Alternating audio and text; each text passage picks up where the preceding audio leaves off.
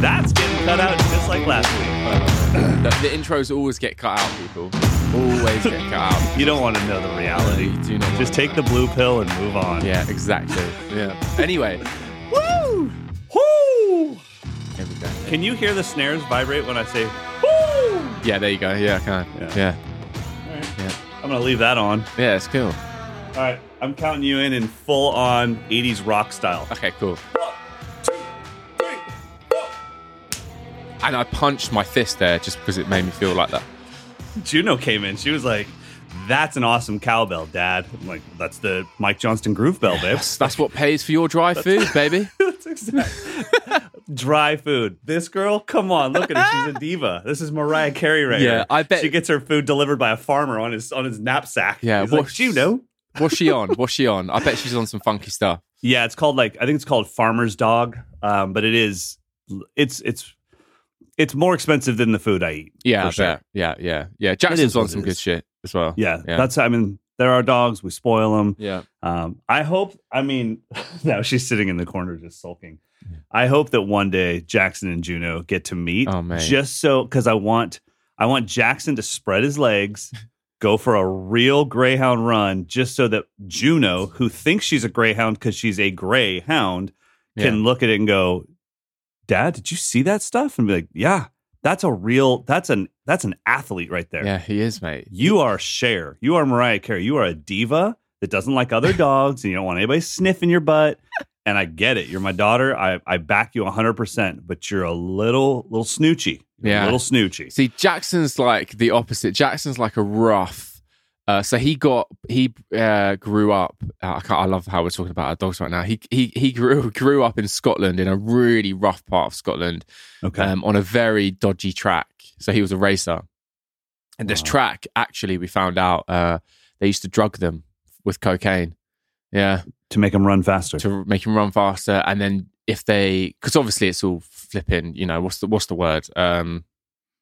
Like they know who is going to lose and win. It's fixed. It's all fixed. It's all like fixed betting.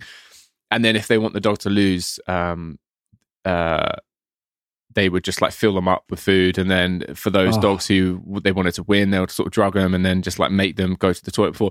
Anyway, that was a little bit negative. But anyway, he was a number one racer and I think he was drug free. So come on. There we go. There we go, Jackson. That's my boy. Jackson Thrower, now living the life. Yeah, just living the life. He's got his own Instagram page. He's showing the other hounds. He's like, you can make it too. You just got to believe. Where's Juno's page? Has she got one? No, I talked to her about it early on and I just said, look, it's up to you. How public do you want this thing to be? And she just said, look, just put me in a couple of your YouTube videos. Yeah. If you need more views, put me in the video. And I said, I get it. I know where you're coming from. So she likes her privacy.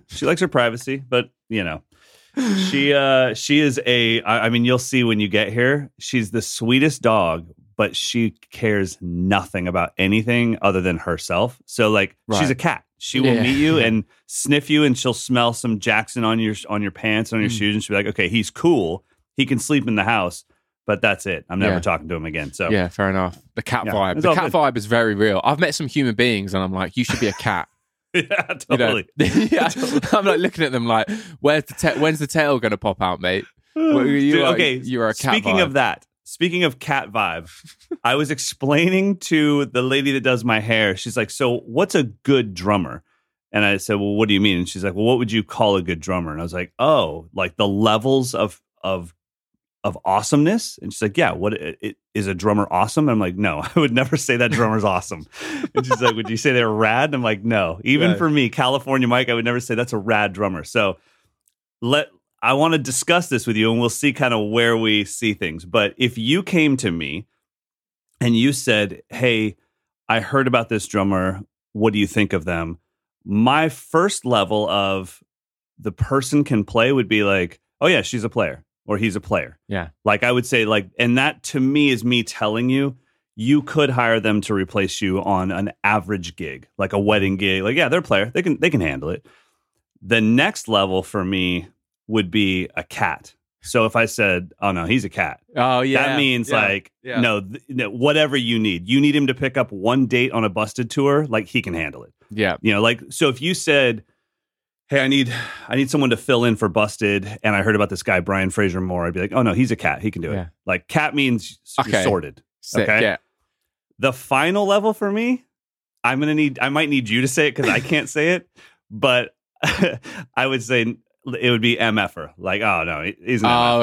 Okay, right. So if I drop that means like drum festival, clinic tours, playing with Justin Timberlake on Wednesday, then going and doing the Grammys and The Voice on Thursday, like top of the top. So for me, it's player means like, no, you're legit. You could handle a wedding gig if I threw it your way.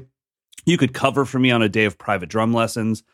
The next level is cat. That's like, okay, this person can cover you on your gig. This person could actually be added to a clinic tour. And then MFer is like top of the top. Okay. Mine's like, oh yeah, nah, he can play. You know, like, oh, okay, you know, they can play. And then it's like, oh no, like serious. Like, no, he's a serious player or she's a serious player. You know, like serious player. Serious player is like cool. And then the top is like, yeah, I hate that guy. Okay. Yes. Do you know what I mean? Yes, I'm like being the most like positive, like no filter. Of course. Just like, yeah, he makes me sick. Like he's so good, or she is so good that I just want to sort of quit the drums. Yes. At the minute, that for me is Devin Taylor. I've said it in another episode, mate. I just love. I watch this thing on YouTube. I love getting in a YouTube hole. One of my favorite things to do. I get into some weird stuff, mate. Give me 15 minutes, I'm on some weird things. Yep. But I watched Post Malone do this like New Year's Eve like performance, and it was like a mini set in like a big warehouse, and he had a band. And I love when hip hop artists play with a band. It really just like, oh mate, 100%. And their outros are extended and stuff. And anyway, he had a band, and I knew that Devin played with him before, but he was playing this thing, and it was just like, my lord. Like there was one bit, and it was an intro to a song, and he just came out with this crazy feel. I mean, like you're talking like a linear thing, but to the point where it was like, okay, that was mental. And like even Post Malone turned around and was like laughing because it was so good, and like the whole band were laughing because of this feel for like a good sort of 20 seconds into the song, and it was just like, oh mate, so good. So Devin, if you're listening, I hate you, mate, in the most loving way. Yeah, there you go. Yeah, exactly. Yeah. Okay, so Devin Taylor is your I hate drummer. That's your top level. I hate him. He's so good. But yeah. It's got to be done, mate. Sometimes you've got to admit defeat, you know, and just go, look, I'm over. I agree. I sometimes you look at somebody and you go, yeah, I just don't have that kind of commitment. That's not how I would need my life to go. Like, you know, like at no point in time will I be ready right now in my 40s to be like, I think I'm going to start going back to those 8-hour-a-day practice sessions that I did when I was a kid. Yeah. It's like, because the thing is, when you were a kid, they weren't practice sessions. It was like, what are you going to do today? I'm going to play drums all day long. Yeah, I wasn't practicing. I was playing. I didn't know that I was practicing. And yeah, in that, I'm working on stuff for school band and getting stuff done for my drum teacher. But it wasn't like now where I actually have to carve out time to be like, okay, I'm going to do a 45-minute practice session or a 1-hour practice session. And so I think that those drummers, though, the good thing for us is that we're always going to be trying to catch up to our heroes, and we'll never get there. Because the thing is, like, the distance between you and Devin Taylor right now, whatever that is, he's practicing as much as you are. So he's gaining forward momentum at the exact same rate you are. That's what I love about, for me, Dave Weckl. Like every time I see him, I'm like, that dude still must be practicing, because I haven't closed the gap at all. Where I'm sure, you know, just because I know he's one of your heroes, there was a moment where whatever Lars did was just absolute black magic. Like you couldn't figure it out. And then at some point, you're like, I can do that stuff. You close the gap on your hero, because he was too busy doing world tours and doing 90,000 press conferences a week. Yeah. Well, with the Uber drummers, they're practicing at the same rate we are, so we never get to close the gap. It's almost like whenever we showed up on the scene, whatever the distance was, it's going to stay there, because Benny's practicing, Carter's practicing, everyone's practicing. Yeah, mate. And especially as like when it gets to the point where you think our backgrounds are so different, that plays a huge factor as well. You know, when like you're brought up in church playing with all these gospel players and playing to gospel music, where I've never been to church in my life. I grew up playing like punk rock and dan metal, you know, so it's like you're never really going to be there anyway, because your backgrounds are so different, and that's what's really cool. But I think that's the best part about it, is that you can take influence from somebody from the gospel world if you're a rock drummer, because you get to then mix it in with your with your rock way of thinking, and like all of a sudden it becomes something very different. And I mean, definitely the world grooves area, of music. I remember being a new metal drummer and just thinking, dude, if I did that on a China and an 18-inch floor tom, that songo would be very cool. Yeah. And I'm just gonna take their cowbell part and put that on a stacker. I'm gonna take the snare part and put that on my floor tom. Now it's a metal groove, and people would be like, "Oh my gosh, where did you come up with that?" I'm like, "Well, there's this country called Brazil. And they came up with it way before I did. I just borrowed it and put it on some different instruments." So I love that, mate. Yeah. Well, I think the same thing applies to rudiments, which is our main topic today. Woo! I love the little slide in there. When you were talking, I was thinking about sliding in a relatable sort of thing that tied into what you were doing yesterday, because that really intrigued me.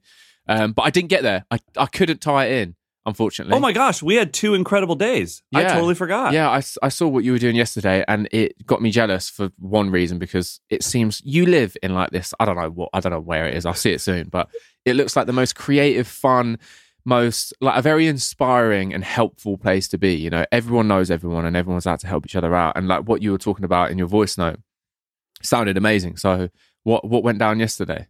Yeah, so on the same level that I am, so the building that I'm in is a 3-story building, but all 3 stories are open air. So there's no like going into a building and taking an elevator. It's all outside. And so we all have balconies and stuff. And so on the same level that I am, there's a place called Granite City Co-working, which is a co-working spot. It's exactly what you would rent if you lived here to do this podcast. Well, I guess you would just do it here. But if you could you imagine? I'm like, go over there Next right now. door. Go That'd be 7 so feet good. over there. I don't want to be in a room with you. But they have open space that you can rent for cheap, where you just have a monthly fee and you just have access to the open space with a kitchen and bathrooms and super fast internet. Then they have private glass door rooms. They have soundproof booths that you can use for extremely important phone calls. They have conference rooms, and you can rent it by the day, by the week, by the month. But the main space of it, where the offices aren't, every time I walk in there, there's someone talking about web, to someone else who's talking about SEO, to someone else who's talking about graphic design. And there's just this hub of creativity happening all the time. And it's right next door. So I walk over all the time and I'm like, hey, sweatshirt design for campers, anyone? And then like 2 people will raise their hands. I'm like, all right, come on over. And then I just pay them some money and it's done. That's and it's so just sick. It's heaven. So anyways, Granite City Co-working put on this event yesterday, now that our mask restrictions have been lowered, and most people in Folsom or in Northern California have at least, you either have the vaccine or you've at least had the opportunity to have the vaccine. So he put on an event that was like to help out local businesses and get people inspired about doing whatever they do, especially if they've made it through these last 18 months. So I spoke 4 times, 3 times about business and 1 time about matcha and streaming. So it was kind of like 3 business talks about how to monetize your following. Well, first one was build your following and the proper ways to build a long-term following, and to really take pride in 100 followers that you gained one at a time organically and they followed you for the right reasons, over 10,000 followers that it's like, well, it's because you tagged Justin Bieber in a cover, but you have nothing to do with Justin Bieber. So you did get the followers, but they have no impact. They're not going to do anything you say. They're not truly following you. So first it was build a following. So that was a 1-hour class. Then we did monetize your following. How can you take this following of people that are truly loyal to you and make a living off it, which I think everyone in the world deserves to make a living off their passion if they choose to do so.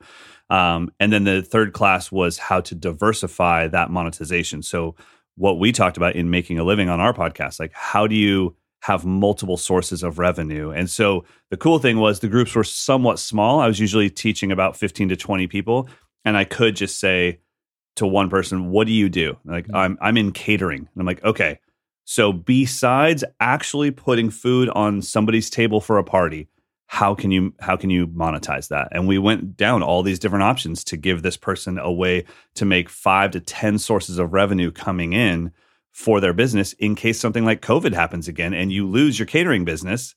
It's like, well, that's okay. You've got your online classes, you've got your YouTube channel. that's bringing in ad stream revenue, and like you can make it through the storm. So we did a little bit of that. And then one of the classes was going to be very businessy, and I could feel like the business talk coming on, like ROI and all that crap. And I just thought, no matter what I tell them and no matter how many notes they take, there will be a moment that they're going to go home with all their notes and all their inspiration, and they're going to sit in front of a camera and they're not going to do it. So because we were on the same level, I ran over here, grabbed a cinema camera, a lighting rig, a boom mic, set it in the middle of the classroom. And I was like, everyone here is going to get up in front of this camera and say, "What's up, Instagram? My name is Mike Johnston. Today we're going to work on paradiddles." And then we just swapped out their name and what they're going to work on. But I wanted them to look down the barrel of the lens. And then I edited the video on a big, like 60-inch TV for them to see. That's sick.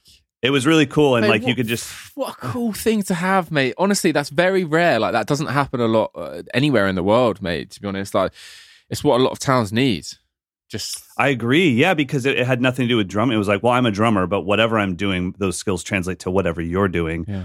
And you being successful at whatever you're doing changes nothing for me. Like, I have no reason to not want you to crush whatever you're doing. So we went through all of that, and then we got to talk about lighting techniques and color correction. And even though it was supposed to be a business class and I just on the fly scratched all of that, it was like, I think this is more important to you guys because you need to understand that it's okay to suck at delivering content to a camera. I also showed them my very first YouTube video and then my most recent one so they could see, well, I couldn't do it either. Yeah. But I practiced talking to the camera. So It was good. Now, tell me about your day. I don't understand when you say you went to Zildjian. I know it's not the one here in Massachusetts. So is there like a warehouse somewhere in the UK and then you just go and it's like Candyland, or how does it work? It's like a little room with it's like a little room, basically. That's it. It's like a little room. It's not like end of the question. Yeah, it's a little room. Oh my god. Anywho, rudiments. Sorry for the pause. Matcha just came out my nose. Yeah, exactly. No, Zildjian's smashing it. They've got like a closet here in the UK, and there's 2 cymbals, and you can have a splash or a set of hats. I was trying to think, I was trying to describe it in a really cool way, but it's like it is just a little room, but that's what makes it cool, sort of thing. Basically, like Headstock Distribution here, who Ian works with and for here in the UK, they've got like a very temperature controlled warehouse thing, and that's where like they distribute most of the cymbals from. But Zildjian have like an artist room here in the UK, and it's a really cool. It's not just a room, you walk in, there's a kit there. It's well decorated. It's got vibe. Yeah. And it's wicked. And anyway, it's been a long time since I picked out new cymbals. I've been playing the 19-inch Trash Crash, 15-inch Sweet Hats, and then a Crash of Doom for ages. Just that 3 cymbal setup. And obviously, I'm diving into the world of jazz a little bit. And I thought, you know what? I'll slide them a message and just see if I can come switch out some cymbals and just pick up some new ones. And I did. And it was wicked. I tried out. That's so cool. Yeah, I got like the Constantinoples. I got the Avidis ride, which is like the one for me. It is so nice. And a couple new cymbals, mate. And it's crazy what new gear does. It really does. 100%. I don't rely on it, but it does definitely inspire you to play and sit behind the kit. And especially with jazz, that was when I was like, you know what, cymbals really do make a difference when it comes to genre. That's the whole totally. Everyone thinks jazz kit, and it's like, okay, you're barely going to hear the kit at all. You're going to hear the ride and the whole time. Yeah. And so, I mean, we have a Meinl. I think it's just called it might just honestly be called a flat ride, but it's in their jazz line, and it's anytime we do anything jazz related at camp, I'll have them play some jazz on my kit. And I'm like, all right, now hold on. And I just swap out one cymbal. And these are rock drummers that have never really tried to swing.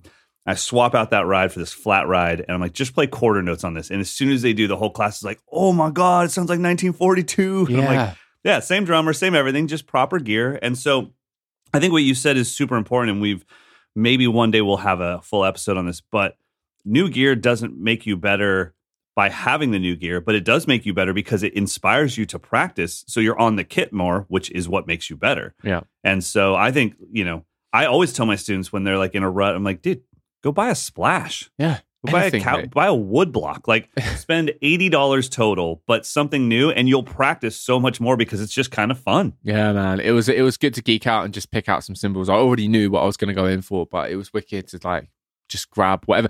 And it's been a while since I've done that, like a good few years. I've just stuck with the same setup for a while.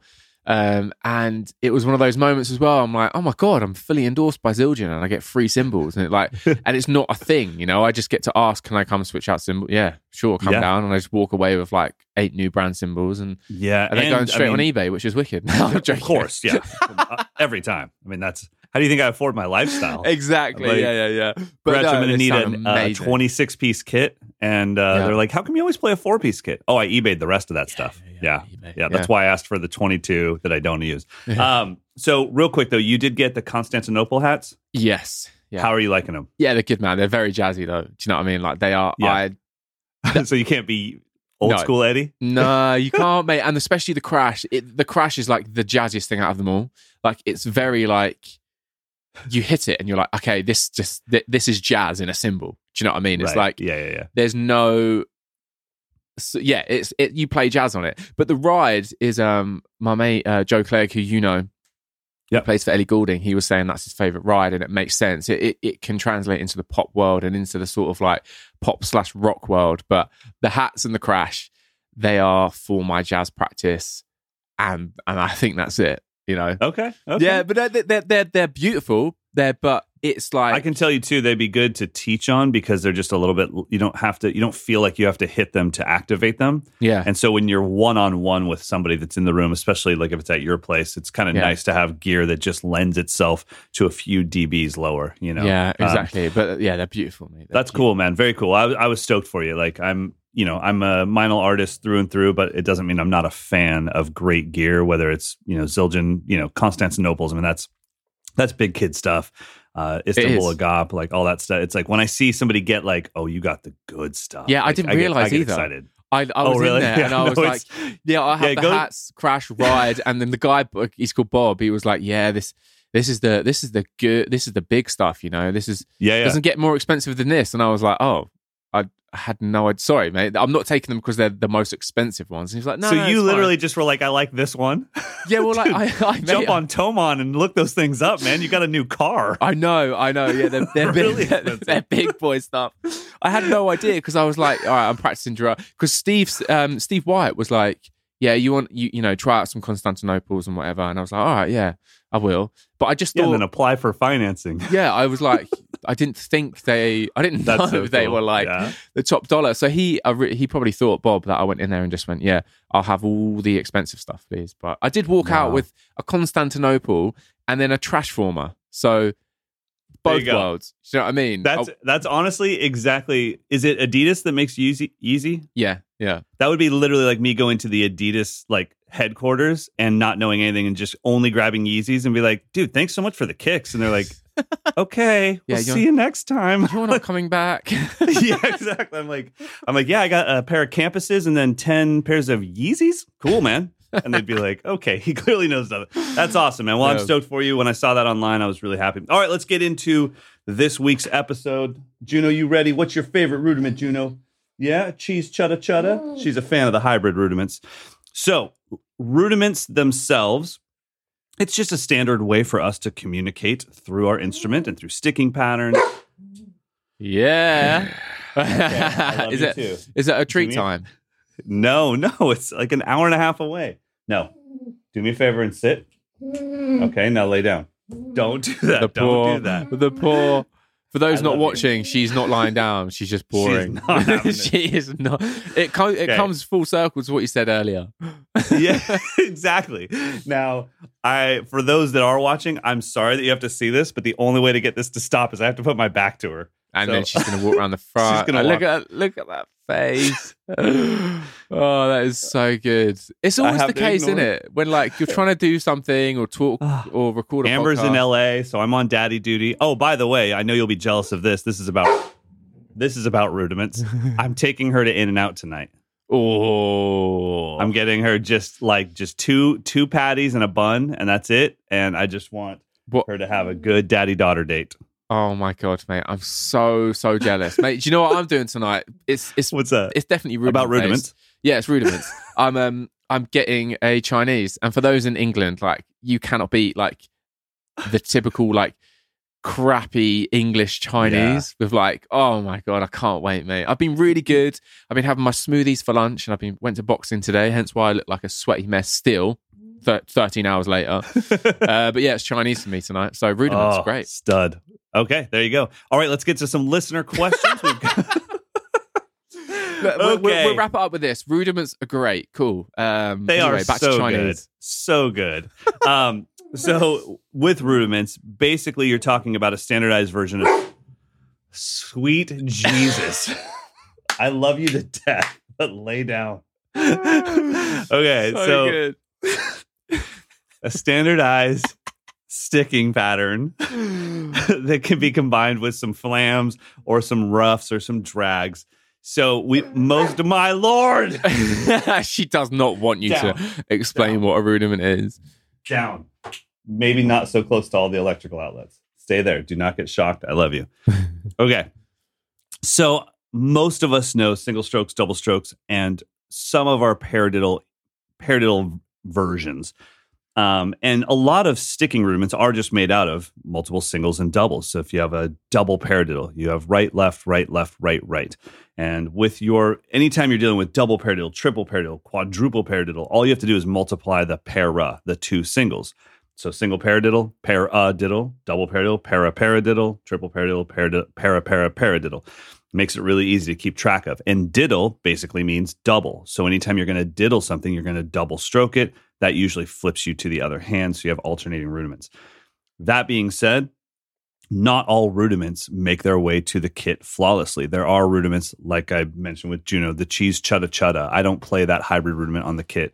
I can do book reports over ostinatos. I don't ever use book reports.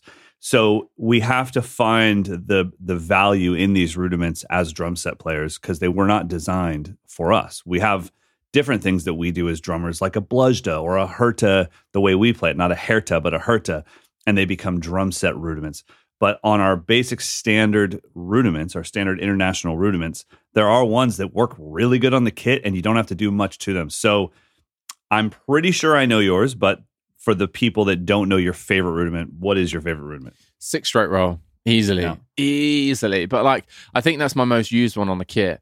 I remember that was the game changer for me, mate. That I remember learning that and then putting it into a feel. And you know when you learn something and it's that magical moment, all listeners will be able to like resonate with this. It was that magical moment, mate, where like it just all turned and my mind just sort of was blown in an instant. And it was like these things that I've seen on Instagram or seen on YouTube or like heard in records that I never thought I'd be able to play. I was literally just like, mate, this is it. This is the golden ticket for me. Rudiments, you know, it's crazy. Yeah, I mean, I think that the rudiments themselves, especially the ones that lend themselves to the drum set, they are the big thing that unlocks the door for you to realize, Juno is pouring. What do you think she wants right now? I don't know. I think she just wants me to not be doing this. Yeah, that's what I'm feeling. I'm feeling like she's like, Dad, I just need some love. And it's like, but the problem is, you know how it works with dogs. The more love you give them, the more they're like, yeah, now an hour of that. Yeah, so yeah, keep them going, man. Yeah. I love you to death, honey, but I have to talk about rudiments. It's super important. Listen. Like, our listeners are freaking out right now because they can't get their rudiment. We've like teased them with a bit of like rudiment, like magic sauce. Yeah, and now like they want the rest. Yeah. All right. So, but what I was saying is, I think it's just really cool how rudiments can. I love it, mate. I could just see her face, and she just doesn't care about this podcast right now. She is not even a little. Oh man, the tail's wagging. Oh, she knows what she's doing. Her nub. Yeah. When those rudiments unlock the doors for you, you start to realize, okay, so maybe there's other things that I think are just a complete mystery that are rudiments or fundamentals as well. Like you said, a paradiddle out on a pad is right, left, left, left. And then you get used to maybe the accents of dun, dun, dun. But then when you finally split it between hat and snare and it's dun, dun, dun, dun, then it's like, oh my gosh, I've heard that before. And then you do an inverted paradiddle with your right hand on the bell, ding, digata ding, ding, digata ding, ding, digata ding. And you're like, oh my gosh, it's in every Rush song. Doom, katsaka doom, doom, katchin, ding, digata ding, ding, digata ding. Oh my gosh, Neil was doing inverted paradiddles. You know, one of the most heroic drummers of all time was doing inverted paradiddles. I can do those. And that 6-stroke roll is usually most people's introduction to the world of triplet-based fills, where you're like, oh, I can do cool triplet fills now instead of bang, yeah, boom, now you have boom. So I think that it's really important to analyze, on both sides. I think it's important to feel things out and know like, wow, this just feels great because I put in the time and now I can do it on the kit. But it's also really important to think like, okay, so what is this 6-stroke roll? Well, it's a single, then 2 doubles and a single, and they're equidistant. They're evenly spaced. Well, could I put the 2 singles at the front? Yeah. And it's like, yeah, you can. That's, right, left, right, right, left, left. It's called a paradiddle-diddle. It's crazy. Beautiful. Like, how I remember when I learned the paradiddle-diddle, I was like, oh my God, it's so similar, but oh my God. Like, do you know what it proved to me? It was like, okay, don't spend too much time on one rudiment, because when it comes to like learning a new one or a different one, your muscle memory is so set in stone that it's actually really hard to get out of that. Totally. But mate, what I love about rudiments is that I feel like I never feel guilty for practicing them or playing them on the kit, because they have genuinely helped my technique and control and dynamics. Oh, absolutely. It's like you're playing this really fun thing that sounds cool, but you actually are getting some good work in, Yeah, and I think there's also a historical component to it where that you're practicing the same thing that everyone in the history of our instrument has practiced. Like, Buddy Rich played these, Dave Weckl played these, Travis Barker worked on these, Phil Collins worked on these. Like, they weren't working on a different 6-stroke roll than we have access to, or a flamadiddle. It's like the flamadiddle is the flamadiddle. And when I'm sitting there doing Swiss triplets, and I'll do, 4 of them, right hand lead, and on the last one it's an extra right, and it switches me to left hand lead. When I'm doing that stuff, I just think, I bet Dave Weckl did this. I bet Vinny Caliuta did this. Yeah. Maybe they were 3 years old when they did it, but I still think they did it. And so that historical component of, okay, we have for a very long time, we have this set in stone set of rudiments, our commandments of drumming. I always call rudiments the DNA of drumming. It's what everything's kind of built out of. So we have that. But then what do you do with it? Because you and I don't use the 6-stroke roll the same way at all. I've seen you play. Like, that's not how I do it. That's not what I do with it. That's the journey. It's like the 6-stroke roll isn't the secret. The secret is the work you put in after you learn it. And then do you realize that you can move those things around? You could have the double, 2 singles and a double. You can have the 2 singles and then 2 doubles. That's the paradiddle-diddle. Mm-hmm. You can mess these things up. Even right now, just try this for me. Do you have like a desk, or do you have your lap? I've got my lap, yeah. Okay, on your lap, just play regular paradiddles right now. Okay. Just right look. I hope you can hear that. Okay, at that same speed, take that accent out of the beginning and just accent the last hit. So paradiddle, paradiddle, paradiddle. Okay. It's a whole different thing. Mate, I've done that recently. I've gone through the whole 1 E and only recently. Yeah. I would say probably a year ago, mate, which I've never done before. And then it's like, God. Like, I guess I never knew the paradiddle. Literally sat there with Travis in the living room, and I'm like, how have I never done this before? Second of all, why is it so hard? And then thirdly, it was like that, just that sort of like reminder of how amazing and how there's so many answers to your lack of creativity with just one rudiment. Like, oh my Lord, mate. Like, going back to the 6-stroke roll, like, just I remember putting that onto the kit. So first of all, it was like, okay, let's make the dynamics or the speed or that sort of thing sound good on the snare. And then the next evolution was the toms. And then it was like, okay, let's move a right onto the cymbal, but let's add a kick in. And then the next evolution was, well, let's remove a right and add a kick in its place, or remove a left and add a kick in its place. And then it was just like, okay, well, let's pair this 6-stroke roll with some singles or some double. It just goes on and on and on. And that's why I just think for people, I'm all surprised actually, especially the sort of band guys and girls, when I'm like, have you tried rudiments? Like, I'm sure you have it as well, where mates reach out and they're in a band and they're like, mate, what do you reckon I should practice? And my first thing is always, do you practice rudiments or play rudiments? And they're like, no, that's not really me. And I'm like, right. Okay, well, go do that and then come back to me in like a couple of weeks and see what happens. Right. And they're just like blown away by what you can do with a 6-stroke roll. And I just love them, mate. I think rudiments are just the answer to so many problems on the kit. Totally. I mean, yeah, they just unlock a lot of doors. And the thing is, those same people that would say, I'm not really into rudiments, I could always say, well, just show me something you are into. And they would show me something and I'd be like, okay, that was a Swiss triplet. Like, yeah, exactly. I'm like, yeah, that's a rudiment. Those are flam accents. Keep going. Oh, those are flam taps played as 16th note triplets over an ostinato. Keep going. Let's find them all. And they're like, what? I'm like, it's no one's reinventing the wheel except for Juno over here. Yeah. Like, it's just like, it's one of those things that we all have to do it. It's just that a lot of us think we're not doing it. I think that that's really the disconnect with rudiments is a lot of people think they're not doing rudiments. They're like, yeah, I don't do rudiments. I'm just into singles, doubles, and combinations of singles and doubles and flams and drags. And I'm like, okay, so the rudiments? Yeah. It's like you just don't know the name of them. Yeah. It's like you just didn't want to have that Vic Firth poster in your room like everyone else did. Yeah. I get it.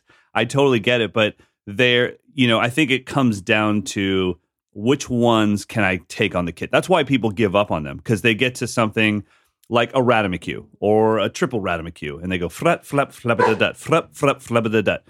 And then they just immediately go, yeah, I can't use that on the kit. And it's like, it's not about that. That fret, flap, flabba-da-dut, that might be how you now start Pat Boone, Debbie Boone. Frat doom, deca doom. Yeah, well, where did you get that skill to do that drag and that rough? It's like, well, you got it from your Radamacues.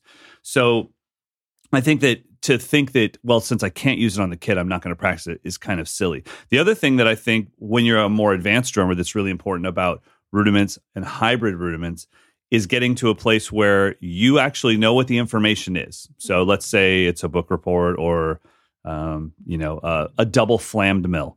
You can look at it, you can read it, you know what the information is, and your hands just can't do it. It's not a speed issue. It's just a brain issue with the pattern. Your brain cannot comprehend that pattern. It can't loop it. I love finding anything my hands can't do because I need to break down those little locked doors. I need to unlock those doors physically for myself. And so, and just like you said, sometimes you have things so ingrained as like, as soon as I hit the world of triplets, it's going to be a 6-stroke roll. It's like, well, I don't want to be there. I want to be flowing in the environment of triplets. And maybe the 6-stroke roll shows up, but it also shows up along 10 other different patterns, Yeah, exactly, mate. I mean, my thing at the minute is the jazz, the swing with a shuffle. That is so hard. But even that, mate, I'm like, okay, cool. Thanks to rudiments, I can actually play that with, I'm not struggling as much as I was before. Yeah, I was struggling with like what it actually is, but because of the rudiments that I've been practicing for so many years, like it enables me to do things way more quickly, mate. Yeah. And I mean, just like even if you're in the jazz swing world, you start to realize like, oh, this paradiddle-diddle's pretty cool because it almost has the swing pattern in the right hand. It's ding to ding, ding to ding, ding to ding, ding to ding. So if I'm going ding, jane to ding, jane to ding, jane to ding, doon to dappa, doon to dappa, doon to dappa, jane, and it's like, wait a minute, I didn't even need to learn anything. I already had that one. Like, it's all there for you. Yeah. And then it's like, well, what if I did paradiddle-diddle 6-stroke roll, ding to ding, dappa, ding to ding, dappa, ding, down. Whew! Mate, I love it. I'm getting excited. Juno's excited. I'm excited. Mate, mate, Juno, you know what? The other day I did a masterclass for a college, right? And I was talking about just like, just I think it was called Getting the Gig, right? Ronan was away, and it was, and I booked it in, and I completely forgot about it. Like the evening before, my mate who works at the college was like, are we good for tomorrow?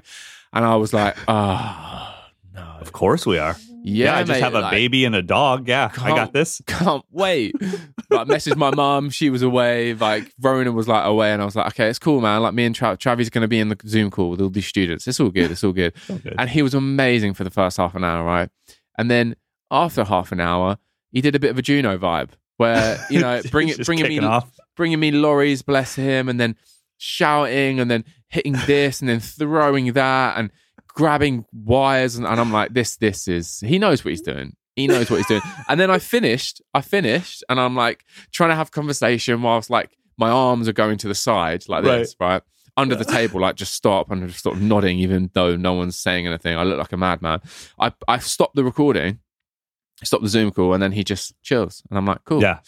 Beautiful. So he didn't want anything. Dad, I am worn out. Yeah, Juno doesn't need anything. She just knows that I'm giving you my attention right now, and she's being a diva, and she's like, I'm number one. Yeah. And the only thing that can calm her down right now, besides a BONE, which I can't say out loud because she understands English, is me drumming. Like if I drum, it just calms her down. She falls asleep right on the stage and the vibrations just shut her down. She's good. She'll lay on her back, paws straight up in the air, happy as a clam. So we'll get there soon. Okay, well, for all of our listeners out there that are a little adverse to the world of rudiments, I don't think you have to tackle them all. That's not what Eddie and I are saying is like, okay, don't do anything else besides rudiments, but find the ones that are applicable to the drum set because they're going to obviously be the most fun and they give you the biggest payoff. So paradiddle for sure, inverted paradiddle, singles and doubles go without saying. 6-stroke roll, paradiddle diddle, and definitely don't miss out on the groove that the double paradiddle creates. Ding ding ka ding ding ka ding ding ka ding ding ka ding. That is like the jam that opens all the 6/8 Afro-Cuban doors for you. Even though it's not exactly the pattern, it's close enough that you're like, oh my gosh, I start to understand that stuff. And then from there, just start finding things where it's like, okay, everyone used to always ask me like, hey, you're really big on Swiss triplets. Show me what you can do with them on the kit. And I'm like, not everything turns into a chop. It's like, sure. I mean, honestly, for me, a Swiss triplet is 3 notes to get me out of a situation where I somehow accidentally added an extra kick. And all of a sudden I'm like, uh-oh, we are on the wrong hand right now. But I'm flying around the kit and I'm like, hey, we're left hand lead. Blah, blah, blah, and now I'm back out. Woo, there we go. Yeah. So, it might be blah, blah, blah. That's all you get out of me putting in hours and hours on Swiss triplets or flam accents. So a lot of times you don't know how they're going to work out. But definitely the ones that I mentioned, those you just jump on the kit and literally put left hand on snare, right hand on bell, play the double paradiddle, and you get something awesome. And then I would really just encourage all of you to listen to the melody that's being created with the hands. So the melody difference between a paradiddle and an inverted paradiddle is very big. And I don't choose what I'm going to play based off of a rudiment. I choose based off the sound. The right hand part of a paradiddle is ding, da, da, ding, ding, da, da, ding. The right hand part of an inverted paradiddle is ding, da, da, ding, ding, ding, da, ding, ding, da, da, ding. I love. So those are 2 sonic options, and that's why I practice that stuff. Yeah, same, man. I love it. I love the inverted. I remember the first time I played that as well, and it was the whole sort of like the first 2 rights on the cymbal with the kit. Ding, ding. Yeah. Oh my god, mate! I remember when I just broke that sort of like broke through so I could play at any tempo I wanted to, and I was like, oh my god, this is too. Sometimes rudiments on the kit as a feel, they're like too, and I don't mean to sound arrogant, but like when you nail them, and everyone will get this, when you nail them, they're like, that's too easy. Like it sounds so hard. And then once you've got them down, you've put the time and effort in. Right. When you've got them at your disposal, they're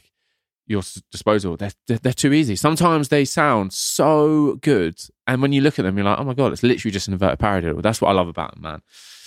I love them. I flipping love him. I totally agree. And I think that, by the way, you froze in like the best way ever.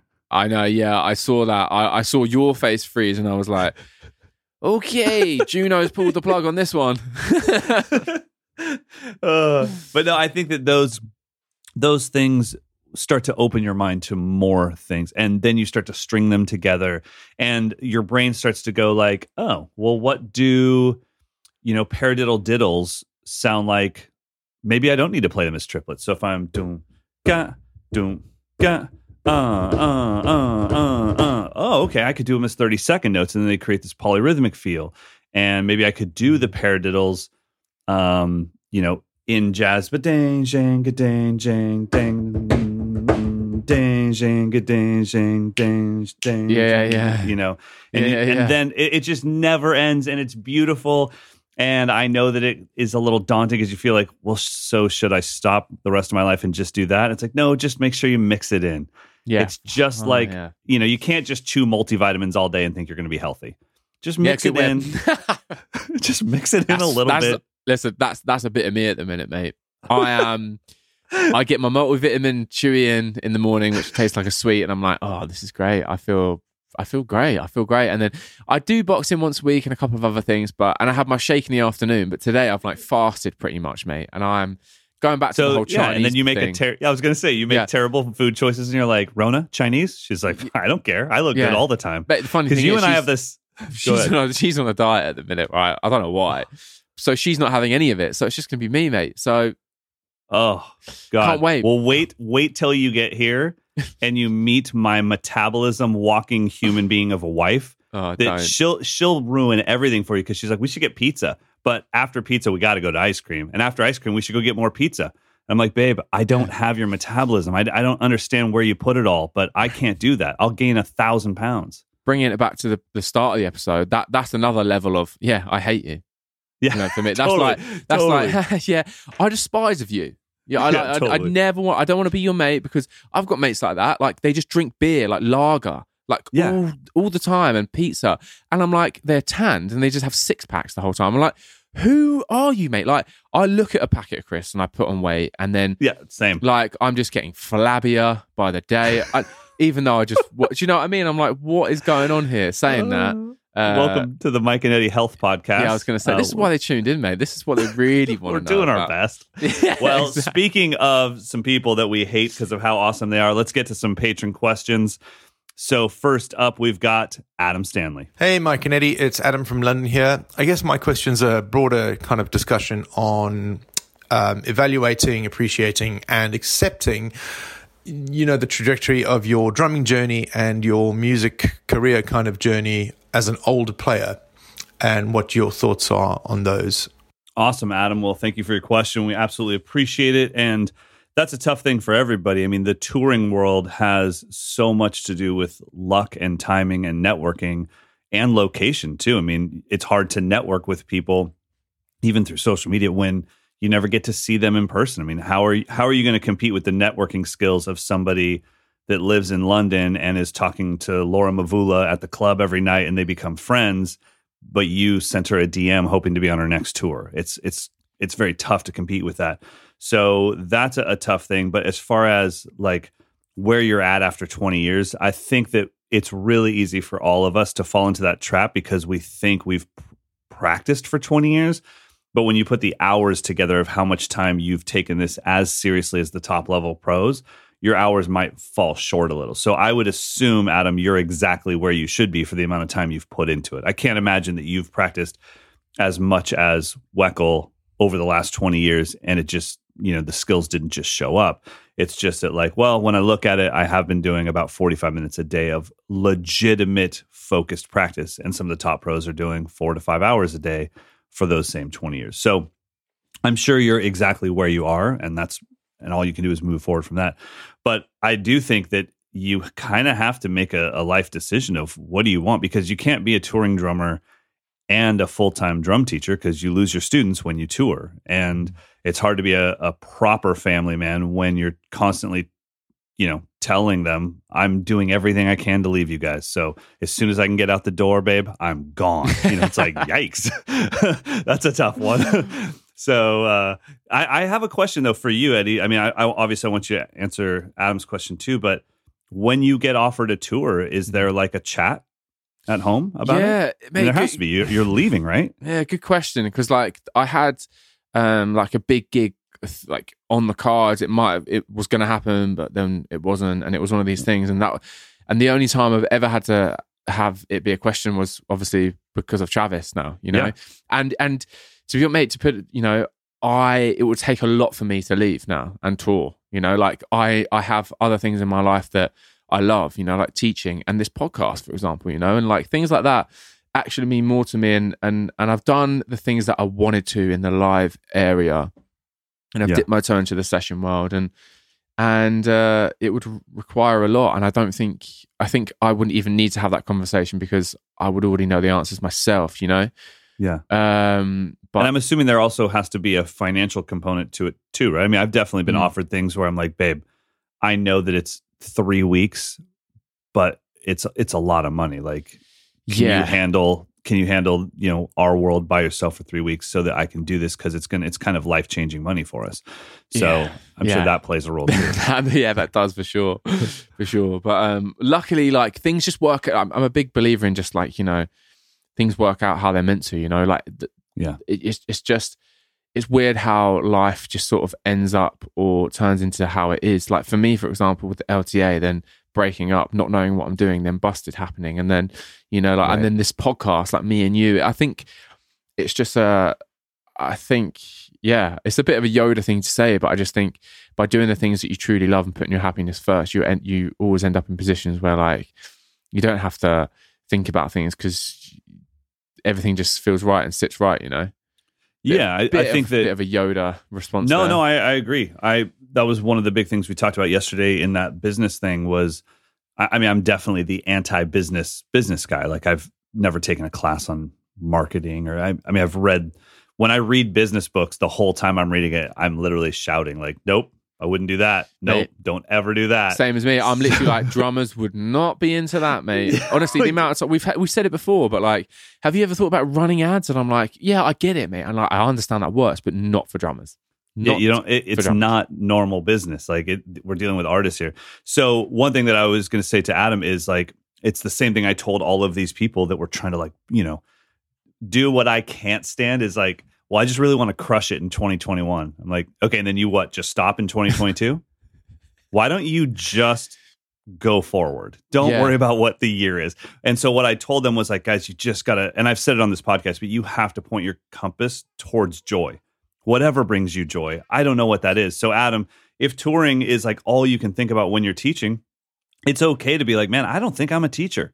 I just want to tour. I was the guy that was touring and all I could think about was teaching. So I moved my life towards the things that brought me more joy. And shocking, I was much more successful at the things that brought me joy than I was at the things that I thought were my dreams, you know? Yeah, 100%, man. Yeah, I completely agree with you, mate. You've summarized it well, man. You've summarized it well. All right, let's move on to our next question. This is from Joe Ferrantelli. Hey, Mike and Eddie. Great podcast, guys. My name's Joe Ferrantelli, and I have 2 questions with 35 different subcategories. Nah, just kidding. My first question is, I've played drums for a long time and then took a 20-year extended layoff and came back playing the drums about 2 years or so now, fully inspired. Well, it's to the point where I think I need to connect with other musicians and start jamming both in person, and I would love to record from my house.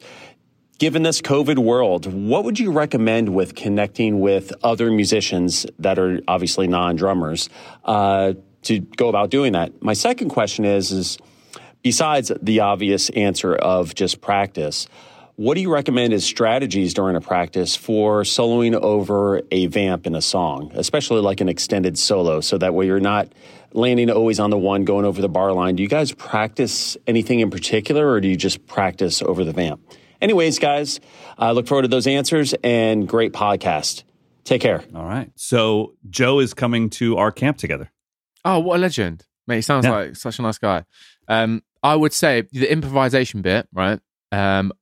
Rudiments. I think I actually did that, you know, like in an LTA song where there was a whole mid-8 section where it was pure improvisation, and I based it around a single rudiment, just a paradiddle, and it honestly made everything so much easier. Was he talking about a vamp? Is that a jazz thing? So no, like a vamp would be like a repeated phrase by the music. So bump, bump, bump, bump, and then you're soloing. Yeah. I would say a rudiment for me, mate. I think that's where I would probably start. And rudiment. Yeah, I think the most important thing is just trying to find that balance of showing the listeners that you are playing with the vamp, but you don't want to hit it every time. You know, It's okay to hit the stabs maybe the first time or the second time and allow there to be space. You know, it can be you just hit the vamp with some big giant open flams, and then you're slowly building up. And then as you're building up and the drumming is getting more dense, then you're just hitting a few of the notes, a few of the stabs of the vamp. And then eventually you've just left it completely and you're floating. You're letting that vamp happen. And those are one of those things where I'm always amazed. I'm sure you've seen this, where the band is on stage playing a vamp, like a repeated pattern, a phrase, and the drummer's going out. And I'm always going like, how does the bass player not get thrown off by that drummer? How does that bass player have such good time to keep playing those notes where they are? Because I can't sing the vamp anymore. I'm a drummer. Mate, it happened the other day. I was watching a guy called Dexter Hercules, who's a London guy, jazz guy, and he was playing in like a jazz bar. And the same thing. I was like, I've lost these stabs. To me, you're out. To me, you're so out. Right. And then like he just comes in, and I'm just like, "Phew, that is some serious." Because I keep looking. I want the sax player and the bass player and the organist to all look at each other like, what the fuck, you know? Like, but they just keep going bump, Yeah, again, mate, it's the I hate you level. It's like, guys, you've especially like when somebody does the slow down thing, they're going scat but everyone stays in time except for the drummer. I'm like, yay. See, I think a lot of people think like this is my skank face. You know, when they got people going like, oh, you're so good. I'm literally going, I hate you so much. You're at the top level. You're an MFer. All right. So hope that helps. And then Joe's first question was about like connecting with people in lockdown and playing with real human beings. Mate, honestly, like if you can get yourself a Yamaha E8D, record a singles track into Logic, and then get them to send some music over and go back and forth and write and record some music together, mate. That's great. Just GarageBand, mate, and a Yamaha E8D or one mic. I mean, Joe has like a full recording setup. Oh, okay. He's pro level player. So there you go. Yeah, I think actually that's a fantastic idea. Joe, I think knowing your drumming, I would be very honest, and I would do it all in the comments. You don't need to speak to the camera for this because Instagram doesn't have enough time for it. But I would definitely in the comments just say, hey guys, Fusion drummer here, just wondering if anybody has something they can play over the top of this. And then I would lay down like a Fusion groove, and then you guys can just start back and forth developing it into something. And just do that like once a month, and you'll start to connect with people, and you'll be good to go. Yeah, man. All right, next one is from Zolt. Is that how you would say that? Yeah, that is how you said it, because it was on the Zoom call, wasn't it? Zolt. Yep. Zolt. Yeah. Okay. I like it when you say it better. There we go. Hey guys, I absolutely love the podcast. Thank you so much for putting this together. My question is, what would be your advice for someone who has a career outside of music but wants to transition into a working drummer? The tips in episode number 32, titled Making a Living, I feel are great for young people, but someone in their mid-30s cannot take an 80% pay cut and start working behind the counter in a drum shop. Do you perhaps know about anyone in the industry that is a working drummer, but prior to making it as a drummer used to have a career in, say, computer science or something similar? Thanks. It's a great question. Yeah, it is, man, because it's well put. But I honestly think like no matter what it comes down to like just making, as blunt as this may sound, like just making the effort, you know, like I had school and I still came back and just played drums from the minute I finished school to doing that to not being able to play drums. And I think it's always about just like, of course it's hard. Making a living and just like practicing and getting better at the drums is one thing, but then turning it into a living, it is difficult. It's a lot more difficult. But I think it's just about using your time when you have time. That's it, mate. I think like if you want to make it your living, then you will. Obviously, you know, like you said, not everyone can work behind a music counter now.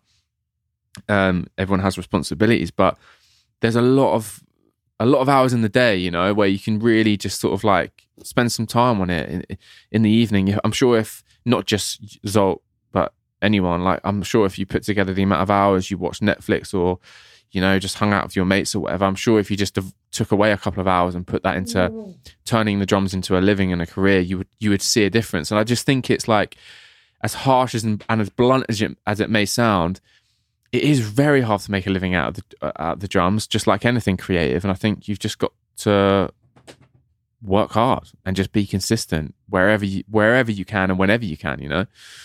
Yeah, I think also for some weird reason, we as drummers that make a living off of drumming, like we never give anyone the freedom to not make a living as a drummer. It's like, no, you can do this. And it's like, you know, it's okay if you don't, right? Like it's okay to have a great, well-paying job that allows you to enjoy drumming because you like drumming. Yeah. And yeah, it's everyone's dream to make a living off their passions, but some people have put themselves in a life position where they can't. I have my brother-in-law is a good example of somebody where he kind of worked himself into some very, very high-paying jobs. And now there's very little freedom because his life is wrapped up into the financial world that comes with a very high-paying job. So it's like maybe he does have some other dreams. Like let's say he wanted to be a professional golfer.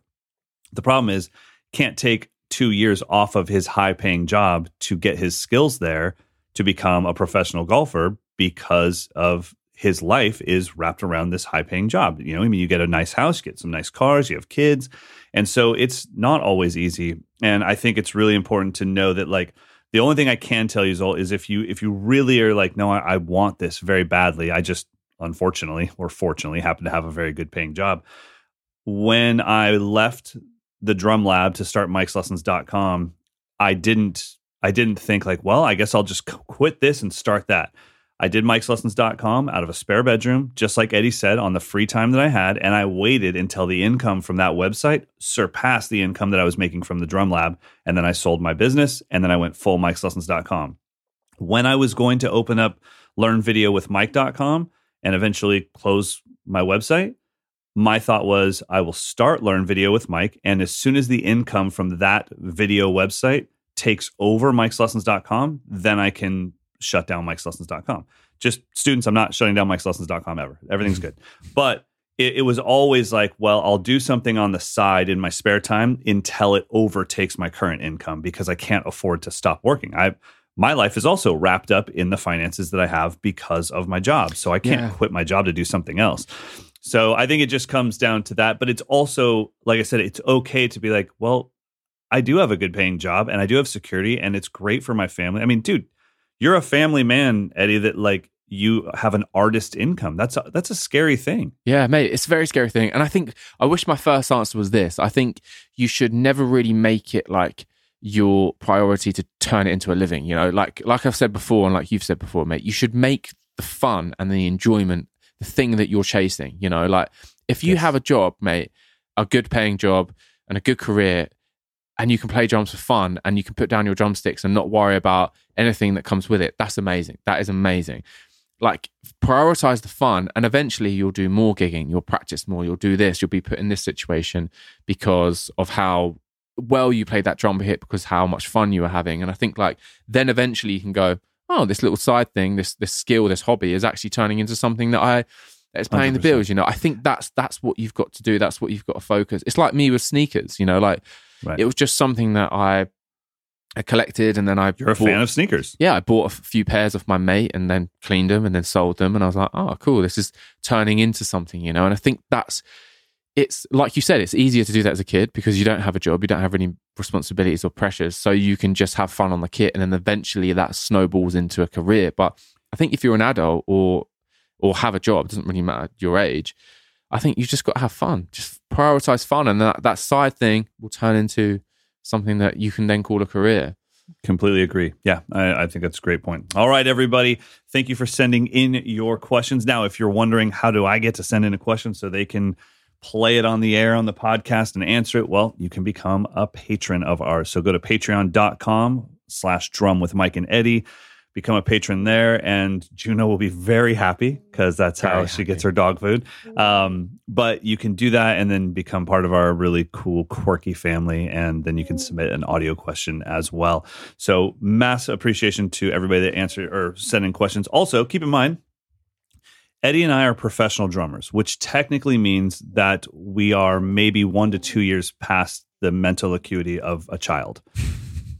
So when we give out advice, please take it with a grain of salt. We have no idea what we're doing. We're just doing the best that we can. Mate, that's it, man. We're flipping drummers at the end of the day. Do you know what I mean? I just think, like, honestly, mate, like, I've said it before, but, you know, that image of that brain getting smaller and the smiling face getting bigger, I think that's just, just have fun on the kit, mate. It will lead to so many cool opportunities that, like, pressures won't.